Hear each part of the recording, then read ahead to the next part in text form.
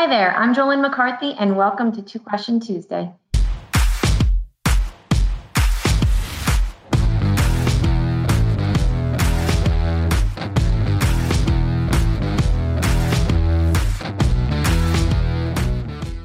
Each week, Two Question Tuesday answers randomly picked questions submitted by our clients. Answering today's questions, we have with us Phil D'Angelo, Managing Director of Focus Wealth Management, and Mike Pisani, Director of Financial Planning. Good morning, gentlemen. Good morning, Jolene. How are you? Good, thank you. Okay, Mike, our first question comes from Kevin in New Hampshire.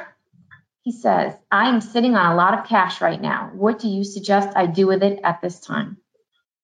It's a difficult question that we face, a lot, because you always have to take into consideration everybody's risk tolerance. But at the same time, with interest rates as low as they are, money markets are literally paying almost nothing. So you almost want to give yourself the opportunity to try to make a little bit of money, but you're looking at a variable and scenario where on a risk-adjusted basis, interest rates are really low, even in fixed income and bond world. So if you're kind of taking an equal amount of risk, translating over into fixed income, you can't really expect really exponential rate of returns. There are some segments and areas of fixed income like Treasury inflation protected bonds that we continue to really like, especially if CPI continues to accelerate off of a really low level in March and April. When you look back, inflation expectations should continue to rise following that time period because the economy was pretty much shut down. But in addition to that, you don't want to commit all your capital to the market all at one time, especially with valuations really high, a really difficult seasonal period. And third, you also have, the election staring at you in the face. So what we think a good idea is to put a little bit of capital in, enough where it's not going to cause you to be anxious or lose a little bit of sleep, and then continue dollar cost averaging in with some of the rest of it. And that way you can take advantage of any market dips and or volatility that actually takes place, and you continuously average in over the course of time. That tends to be sometimes the best strategy, but we think it's a time to remain relatively balanced and not take a lot of risks in the current environment. Okay. All right, Phil, our next question is from Sean in Long Island.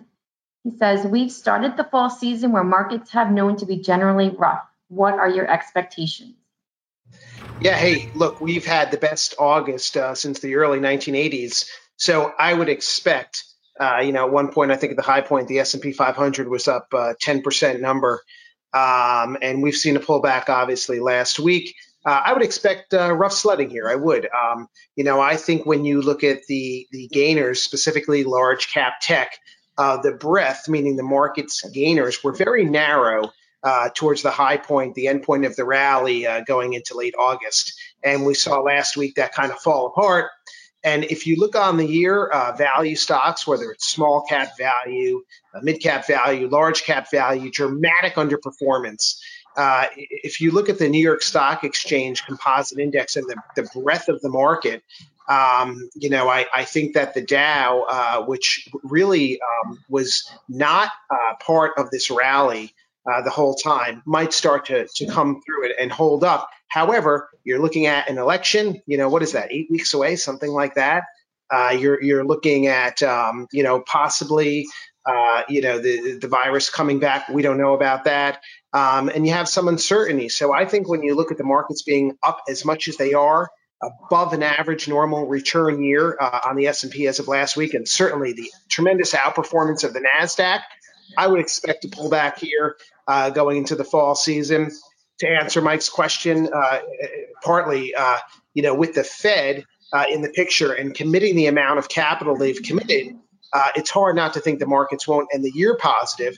But I would see a 10 to 15% type of dip here. I think that could be more than realistic for the period that we're entering, especially with the election ahead of us as well. But to tag along on Mike's answer, yeah, it'd probably be a great time also to commit some of that cash, which is earning, very low yields at this juncture. When you're looking at some large cap value stocks out there with yields, 2 to 4% range, probably makes some sense for the long term. I don't think valuations in large cap value are stretched by any means of the imagination, especially when it's some of the financials out there and whatnot. So I would expect some rough riding here, September and October. And I think, though, that towards the end of the year, we'll have a decent year-end close. Okay, great. Well, thank you both for answering this week's 2 questions. Again, if you have a question you'd like to submit, email us at info@focusedwealthmgmt.net. Stay safe, and we'll see you next week. Thanks, Phil. Thanks, everyone.